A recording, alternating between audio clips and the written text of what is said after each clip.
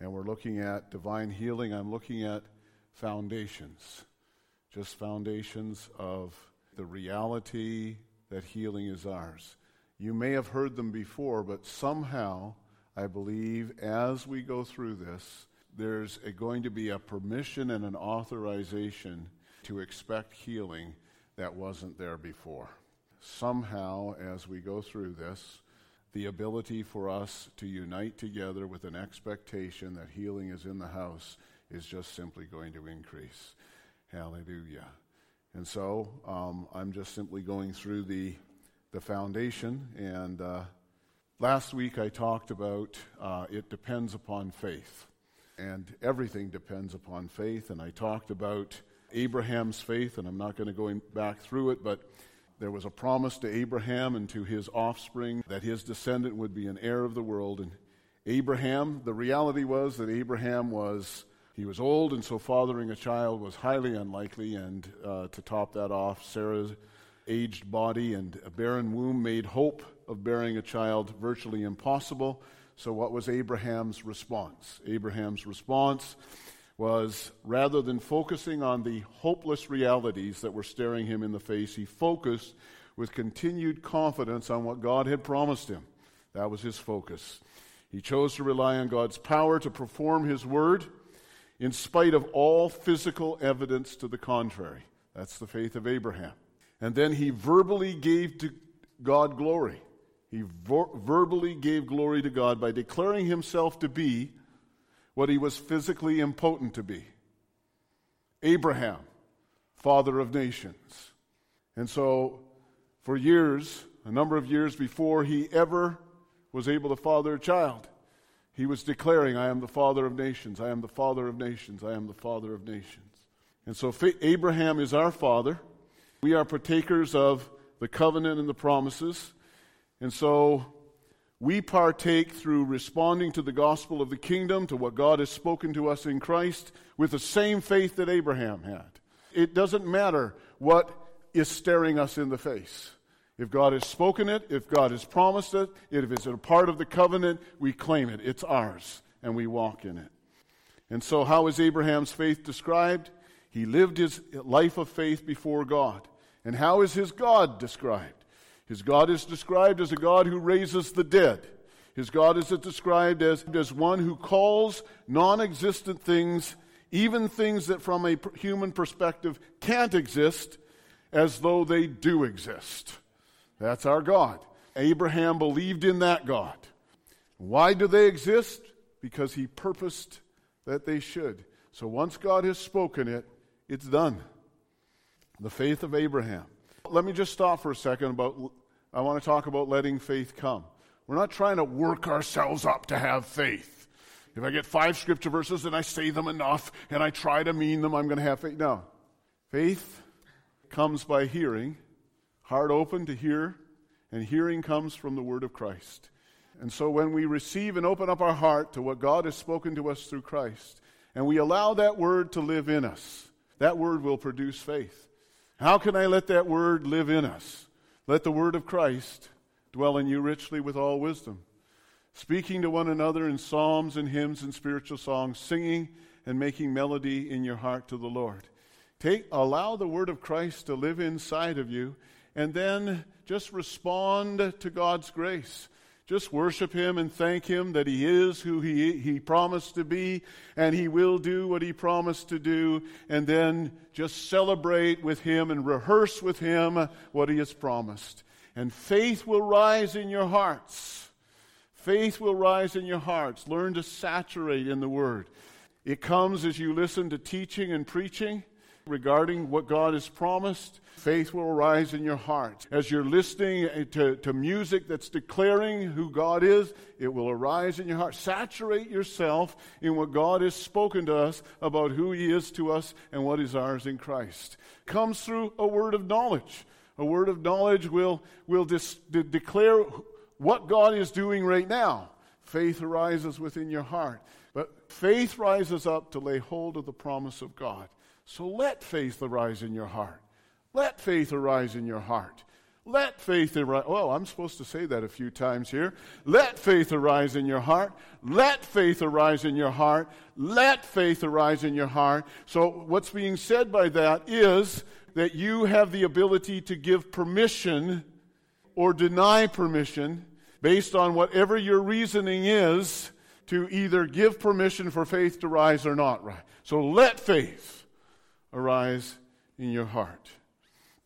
Then I talked about living in God's rest, living in the abundance of His finished work. We were created on the sixth day to live in the seventh day. And on the seventh day, God rested, not because He was tired, but because He was finished. So we were created on the sixth day to live in the finished work of God, in the abundance of that finished work. Not to toil and sweat, not to strive, but to live in His finished work. I went through and showed you from the Scriptures that God taught the children of Israel, as He's preparing them to live in the land of promise, that they were to live 5 days a week, collecting one day's portion of manna, but the sixth day collect 2 days' portion of manna, because on the seventh day they were going to rest in honor of His seventh day rest. And how were they going to eat on that day? They were going to live in the abundance of the sixth day. In other words, training them, Sabbath is living in the abundance of what I provide for you, living in the abundance, resting in my finished work. And so He trained them on the Sabbath year. So every seventh year, they were to let the land be fallow, and they weren't to be pruning the vines, and everyone can just eat from what was left over in the fields and what was there, but they weren't working the ground. How was this possible that they were going to be able to live in the seventh year from the abundance of the sixth year? And so they learned to live in the abundance of God's finished work. But then He had the 50th year, which came after the seventh. So now we're going to have the 49th year as a Sabbath year, no plowing the ground, no harvesting, and then we're going to have the 50th year, which is another year of doing exactly the same. How are we possibly going to go for 2 years if we're not toiling the ground and bringing in the harvest? And God says, well, I'll tell you what, thank you for asking the question. You're going to live in the abundance of what I've provided. In fact, I'm going to give you so much abundance, there'll be enough for 3 years. God was teaching them to live in the abundance of His finished work. And then we came to this scripture. It is finished. It is finished. It is finished. And that today there is a reality. There is a Sabbath rest for the children of God where we come and we learn to live in the finished work of the cross, in the finished work of redemption, in the finished work of God's salvation. And we learn to live in the abundance of that finished work. It is finished. Hallelujah. So I want to talk about this word that Jesus declared from the cross. It is finished. It's talking about consummation, the end, the completion of an ultimate goal. The phrase "it is finished" is actually just one Greek word. Finished. Finished. Completed. Now, this word, tetelestai, comes from a root word that means consummation, the end, the completion. But did you recognize that word as I said it, tetelestai, that was a perfect tense, passive voice, indicative mood? Did you realize that? I didn't either, so I needed some other scholars to tell me. But as a perfect tense, it's talking about past action with the emphasis on the continued effect. The emphasis is the continual. It happened, but its effect is ongoing. Hallelujah. Hallelujah. The indicative mood, it's not a question, it's not a command, it's simply a fact. It's a certainty. It is finished. It is finished. It's a fact. It's a certainty.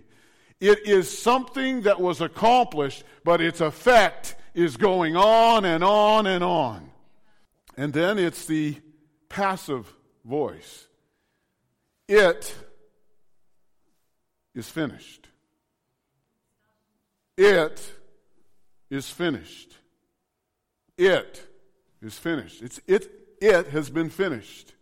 So the big question is, what is it? Because it has been finished. It's a fact, it's a certainty, and its effect is going on. And when Jesus was on the cross, right near the end, just before he said, into your hands I commit my spirit, he cried, finished!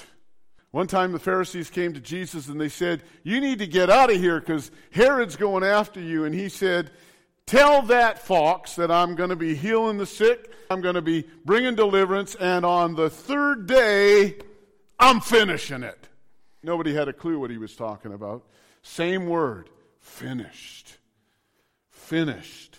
But it's because it has been finished, whatever it is, the enormous effect, the incredible implications of it are powerfully at work today, and they will continue for all eternity. It is finished. So what was accomplished? Well, first of all, just all of the prophetic words, and I'm not going to read them through for you. I'll send them out to you in notes.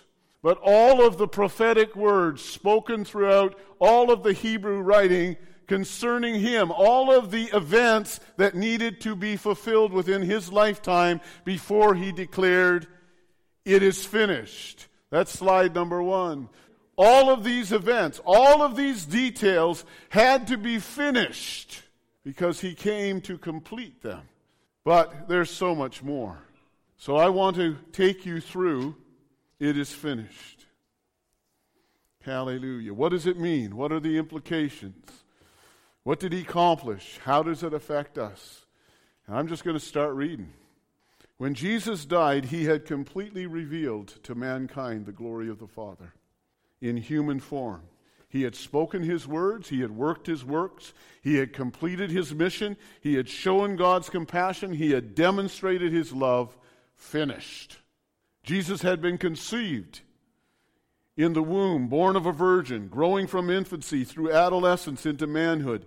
He fully identified with our humanity so that he could be our great high priest. He lived under the law and ministered among God's chosen people so he could set them free, showing compassion to the sick and the poor and the oppressed. As a man, he was tempted in all ways as we are, and yet he lived a sinless life.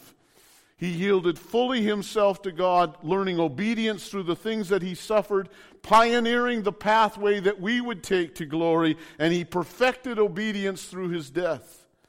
He willingly offered himself as man's legal representative and then offered his life to atone for the sins of mankind through his death. I'm going to go through a list here, and it's going to be full. You're not going to get it all in one sitting, but I'm going to go over it. Finished. Finished. It is finished. Jesus came as Messiah to crush the serpent's head, bring blessings to the world, and establish the rule of righteousness and justice. He came to reverse the curse of sin and death. He came to be the sinless representative for mankind, the last Adam, to reclaim man's legal right to take dominion of the earth. He came to destroy the works of the devil, to plunder his dominion, to deliver his captives, to extract the sting of death. It is because of his sinless life, even through the obedience of death, that God has exalted him and made him King and Lord. It is because of his death that he has been given the right to judge the earth. He has been given the authority to grant eternal life to all who honor him. He has been given the authority to open the seals, to judge evil, to destroy wickedness, to bind Satan and cast him out, to lay claim to the earth realm, subduing the nations until the kingdoms of the earth became the kingdoms of our God and of his Christ, under his unending reign of righteousness. Understand, he gained that right because of his obedience through death. Understand, he gained the authority and the power to deliver because of his obedience unto death and because of the sacrifice of his blood. Your king, your king, your king, your king has won this victory through his death. Hallelujah. Through the wounds inflicted upon his body, the piercing, the bruising, the physical punishment, and the whipping, he fully took upon himself the consequences of man's transgression, the weight of mankind's iniquity, the chastisement to obtain and restore man to peace and wholeness, and the scourging for our rebellion in order to bring about our healing. Not just for us, but for the whole world. Finished. Completed. Done. We live in the abundance of it. Nailed with him to the cross was the entire record of debt for every violation of God's law, with all its demands for justice. Animal sacrifices could not remove sin. They met the external requirements for temple worship, but they could never satisfy God's justice or erase the record of sin from man's conscience. Couldn't do it. The annual Day of Atonement, the yearly requirement for sacrifices of the bull and the goat, they were reminders that animal sacrifices were not sufficient, annually reminding mankind of sin. But through his offering, the offering of his life in obedience to God as the atoning sacrifice for man, Jesus' blood has provided all that is needed to set us apart for God, to cleanse our conscience from sin, to make us completely holy and blameless in his sight. His death satisfied the justice of the law, honored the holiness of God, appeased the wrath of God, and ravished the heart of God. God's heart is ravished. It's finished. It's done. Hallelujah. It's finished. It's done. The Old Covenant contained a system of ceremonial law with rules and regulations about washing and purifications, dress and dietary laws. It contained a Levitical priesthood with rules and regulations defining their duties and obligations. It contained rules and regulations about sacrifices and offerings, circumcision, feast days, Sabbath. And at the center of this was a tabernacle, or the temple, where the Ark of the Covenant rested behind a thick veil, excluding the people from being able to enter in and experience the actual presence and the glory of God. While this still stood, it indicated that the way had not yet been made open for man to be able to enter in and stand holy and without blame before the eyes of God. But through his crucifixion, the tearing of his body and the shedding of his blood, a way was made. Upon his death, the veil at the very heart of the temple was rent in twain from the top to the bottom. This is not shears. This is a thick veil ripped from top to the bottom by the very hands of God. The cleansing provided by his blood so completely removed all basis for accusation or blame and thoroughly purged the conscience of man from guilt and shame that it opened a way for man to boldly enter into the presence of God, confidently and boldly stand before the throne of grace, beholding his glory and being absolutely transformed by his presence, by his grace. It's finished. It's finished. It's finished. Understand this, that you have been granted forgiveness, freedom, release, deliverance, healing, and renewal into the image of God, not simply because our Heavenly Father felt pity for us, felt compassion towards us, and just decided to overlook our sin, overlook our rebellion, overlook our iniquity. It could not be done. God's love had to find a way. God's love had to make a determined effort to satisfy his justice, to honor his holiness, to account for the reality of our sinfulness, our lawlessness, and our rebellion. So God predetermined before the creation of the world to himself enter the earth realm, to take on humanity through his Son, Jesus Christ the Messiah, and then through the sinless life of His only begotten Son, willingly offering His life to suffer and die. Through His Son's courage and perseverance, through His love and His devotion, through His surrender and His obedience to God in suffering and death, God would once and for all settle the issue of divine justice and wrath and secure our forgiveness and our deliverance. It's finished. It's finished. It's finished did not mean that there wasn't anything left to be accomplished. But what Christ accomplished on the cross laid the foundation for everything that He will yet accomplish. The finished work of the cross is the foundation for everything He will yet accomplish, everything He will yet do. Finished was His cry as He stepped into the clutches of death. Because of His sinless life and His obedience unto death, death could not hold Him. Finished was His cry when He entered into the clutches of death, entered into the darkness of the grave, descended into hell, declared the victory, His victory to the rebellious, took the keys of hell and of death, rose again from the dead because death could not hold Him.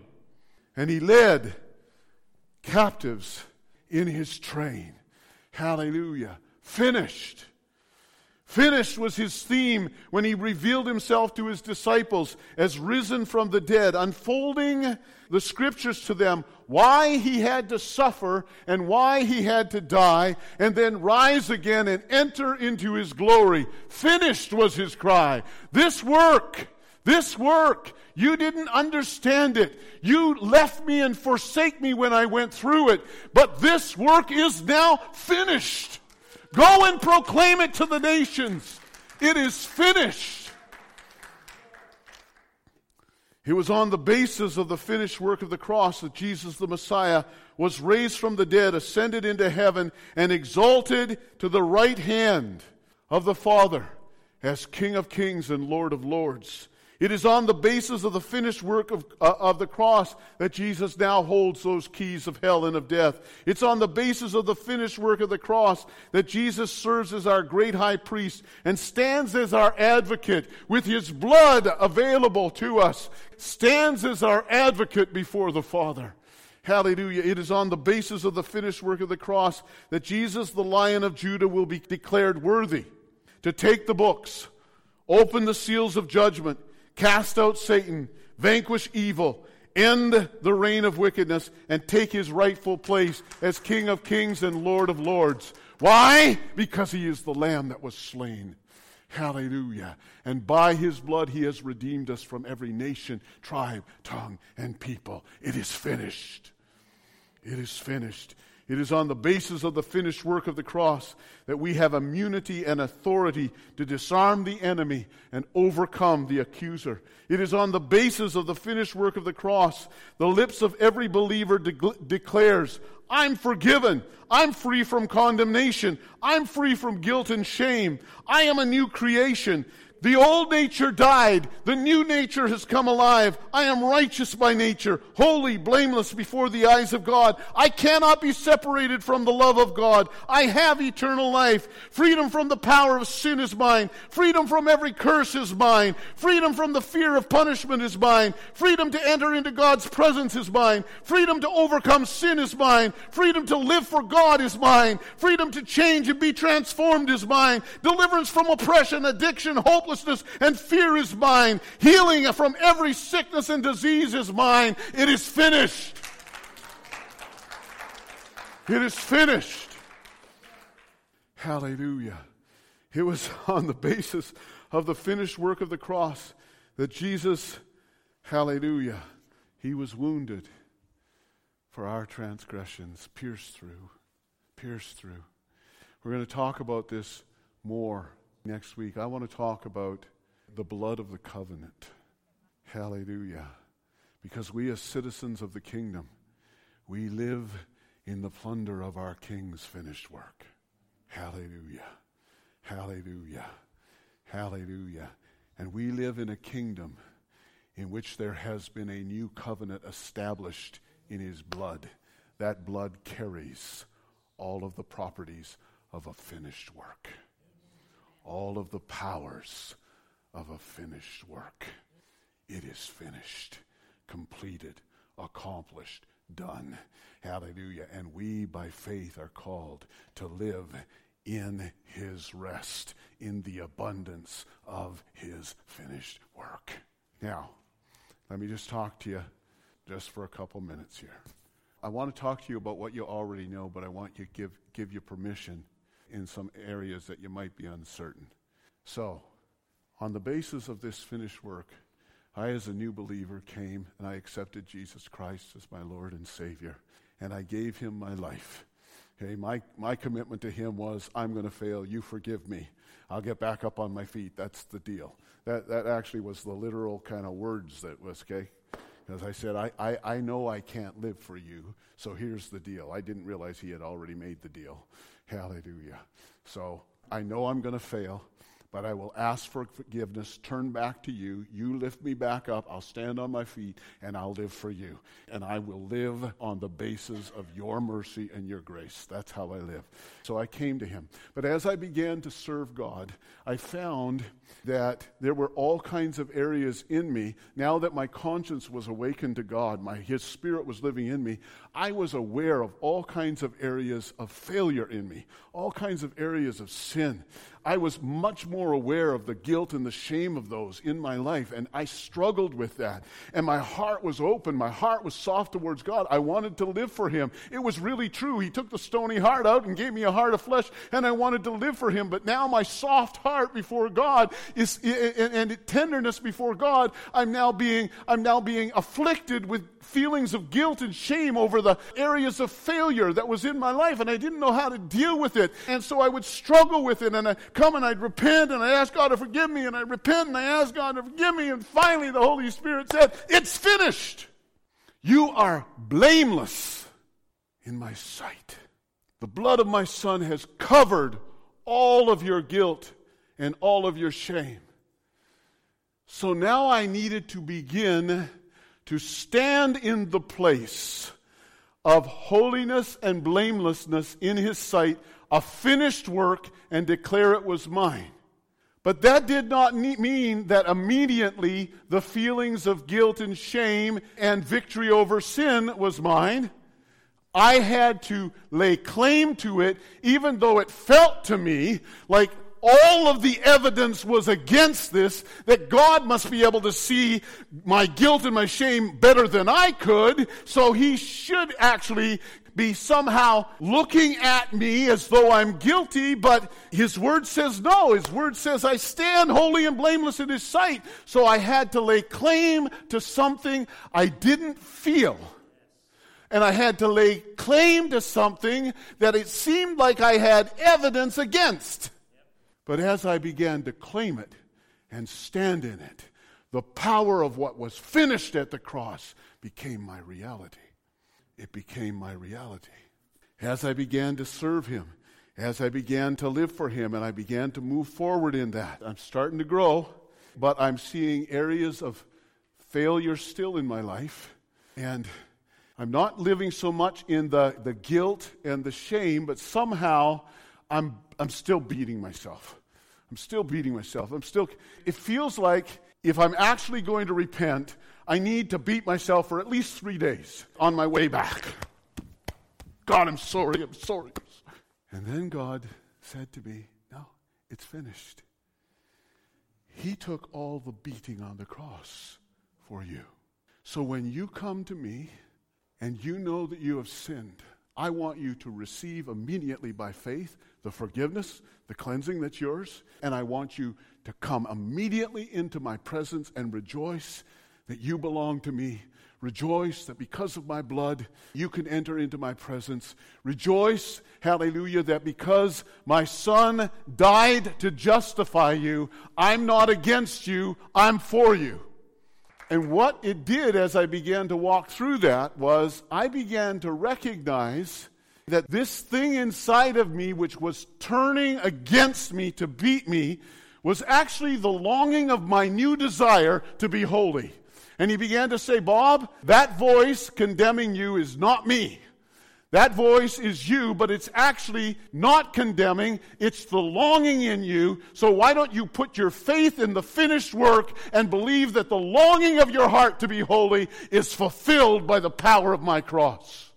Okay, that didn't happen immediately, though, because I kept, I'd fail, and I'd start to go into this. Well, I deserve this. Oh, you must be angry with... No, I had to take the reality of the finished work and apply it against that habit that I had of condemning myself.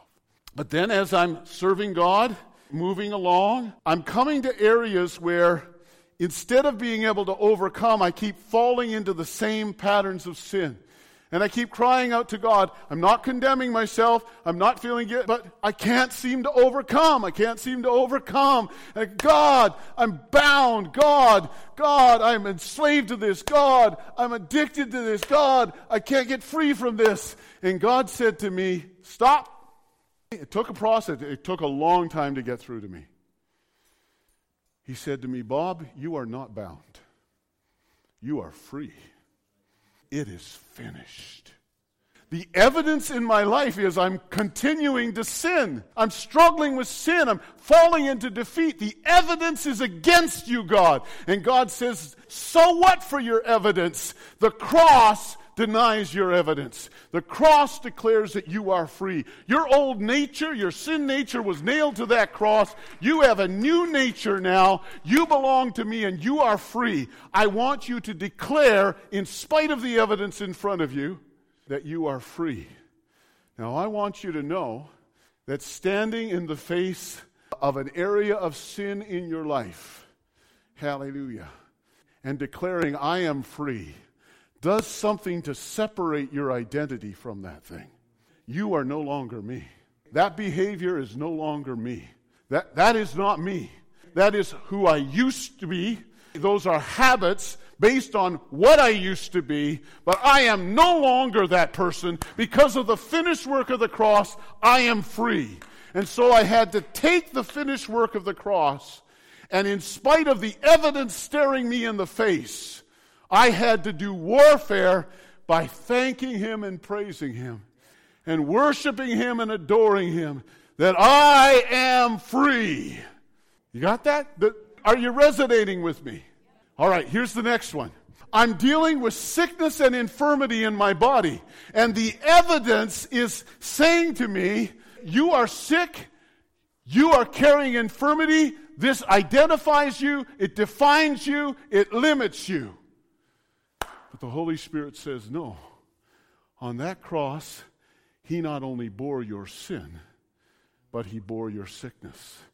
And Bob, even though the evidence is staring you in the face, in the same way you have overcome every other area in your life through the power of my finished work, you need to learn how to stand and declare, I am healed in spite of the evidence.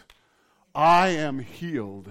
I am healed. So the sickness and infirmity that's manifesting itself in my body, just like the areas of sin that were manifesting themselves in my body, have no right or authority to be here. Why? Because it's finished. It's finished.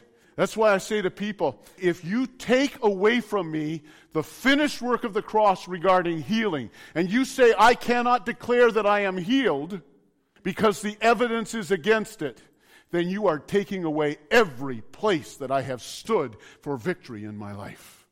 Because my victory is not based on evidence or experience. My victory is based on the finished work. And I choose to live under that covenant and under that victory, because I belong to His kingdom. Are you with me?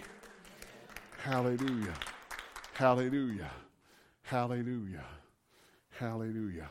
I think we'll stop there for today. That's good. Hallelujah. Hallelujah. Hallelujah. So don't you let anybody cause you to be ashamed or start to argue and rationalize away. Every victory in your life. I'm just going to throw something out to you for extra. This doesn't have to do with healing, and yet it is going to lead to healing in my life. I absolutely know that it will. The Bible says in Revelation chapter 12 that the accuser of the brethren was cast down. And they overcame him by the blood of the Lamb, by the word of your testimony, and love not your life unto death. The accuser accuses day and night. Day and night. So I'm just throwing this out. I haven't gone through all the scripture. I'm just throwing it out for extra because I'm starting to walk in it. But what he said to me was, your accuser is accusing you day and night. And in your mind, you don't understand. But there is this sub-level of thinking, which is the voice of the accuser. And it's always there. I'm worshiping him, praising him. There's a sub-level that says, you're not sincere enough. You're not doing enough in your life to prove that you actually love him. I'm worshiping him and praising him, and there's a sub-level. You're just doing this for show. All kinds of... Anybody, am I the only person going crazy here? Anybody else living in this realm? I'm stepping forward, and he's saying, you haven't prayed enough to be able to step forward in obedience to that. It's a sub-level. It's always accusing. It's always accusing. It's always accusing and slandering God. God's not going to be there for you. God's not going to stand. Okay? Always doing it. Hallelujah. And God says, that deceiver was defeated. So that every lie has a basis that denies the finished work of the cross. If you will learn how to stand in the finished work of the cross and what has been accomplished for you there, this is what you can actually do, Bob. You can take that sub-level thinking, and turn it right around. Because when any negative voice comes in at you, it didn't come from your heavenly Father, so it came from hell. So I am now going to claim the opposite. Hallelujah. You start accusing me of not being sincere. Hallelujah. I thank you, God. The reason why he's doing that is sincerity is important to me. There's no use accusing me of anything that doesn't have value to me. So when he's accusing me and he's speaking negative to me, he's actually pointing out the very longings of my heart and the very fulfillments that are in heaven waiting for me. Hallelujah. God, I thank you. I thank you and praise you. Hallelujah, that my life is sincerely seeking after you. And you see that sincerity and you're going to reward. I've learned to turn absolutely every negative sub-level thinking, hallelujah, into a promise. Into a promise, into an encouragement, into a declaration, into a gift from heaven. Because whatever the enemy is the only reason he's coming at you, the only reason he's coming at you at that level is to create a sense of doubt, a sense of uncertainty, a sense of inferiority, a sense of, just that negative sense that's there to rob you from stepping forward into the fullness of the finished work of the cross. And we overcome him. I want you to stand today. Hallelujah. Hallelujah. Hallelujah. Right now, healing is coming into this place. I understand that part of my just releasing the words in this house is bringing an increase of the knowledge of his glory and an advancement of his kingdom. I know what my assignment is. So when I preach, I'm not preaching at all for your information. I'm really not. I am declaring something which is breaking through for us. It's breaking through for us. Healing is increasing in this house. Faith for healing and manifestations of healing are increasing in this house. Hallelujah. It's just happening. Hallelujah. And today, right now, as I'm just here talking, okay, you can just reach up and take it. It's yours. Just in the name of Jesus, you can just reach in and take it. It's yours. Whatever is needed. Hallelujah. No matter how long you've been with it, it's just here in the house. Hallelujah. And you can just reach up and take it. Hallelujah. Hallelujah. You can just reach up and take it. Hallelujah. You can just reach up and take it. It's yours. There's healing in the house. There's healing in the house. There's healing at all kinds of different levels. It's just not physical healing that's happening in this house. There's healing in the house today. Hallelujah. Hallelujah. But this is what I sense God saying, and I'm going to declare it over you. That God today is healing your eyes.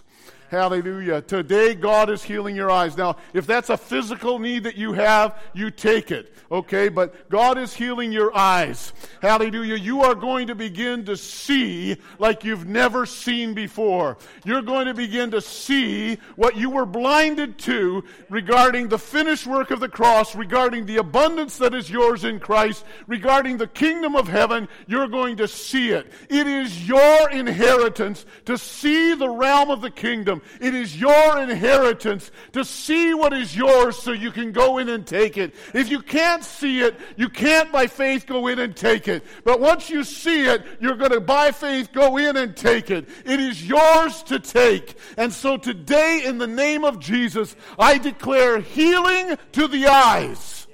Hallelujah. I declare healing to the eyes, that this place will have vision to see. Hallelujah. Vision to see into the realm. And you will see in a way that gives you certainty and confidence that it is yours and you can take it by faith. Hallelujah. In the name of Jesus. Hallelujah. It is now sealed, finished, done. Hallelujah. Blessed be the name of the Lord. Hallelujah. Hallelujah. I just feel to be available to pray for anybody that needs prayer. I don't know what that is, but you're dismissed. God bless you.